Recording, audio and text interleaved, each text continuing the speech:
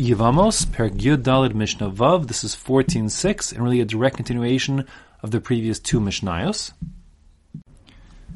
Case 1c, again, Reuven and Shimon are brothers, Shnei Achim, Echad Cheresh ve'Echad Pikeach. Reuven is the Pikeach, Shimon is the Cheresh, again. Nesum l'shtei achayos, they married to two sisters, Rachel and Leah. Achas Chereshet, Leah is the Chereshet, who married Shimon, and Achas Pikachat, and Rachel is the Pikachat, she's the healthy woman. She married Reuven. So again, Reuven and Rachel, both Pikchim, have a Doraisa marriage. Shimon and Leah, both Chereshot, have a Derabana marriage.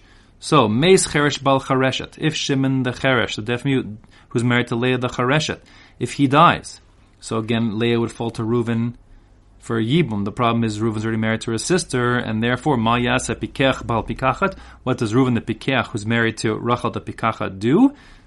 Nothing. Teitze Mishum Achos Isha. Leah's free to go because Reuven's already married to her sister. On the flip side, Meis Pikeach Bal Pikachat.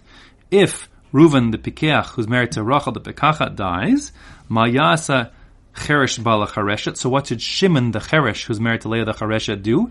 Again, now, Rachel's falling to him for Yibum. Since Reuven and Rachel married Midoraisa, Rachel's falling Midoraisa for Yibum to Shimon. And Shimon's already married to her sister rabbinically. So that's a big problem. First of all, Motzi Ishto Baget. Shimon is forced to divorce his wife Leah, giving her a get. A get's rabbinic because he's a cheresh, she's a chereshet. But he can't stay married because now he has a doraisa zika with Rachel.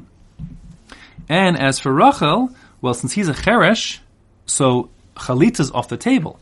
However, and Yibum's off the table because his ex-wife is her sister, and she's alive.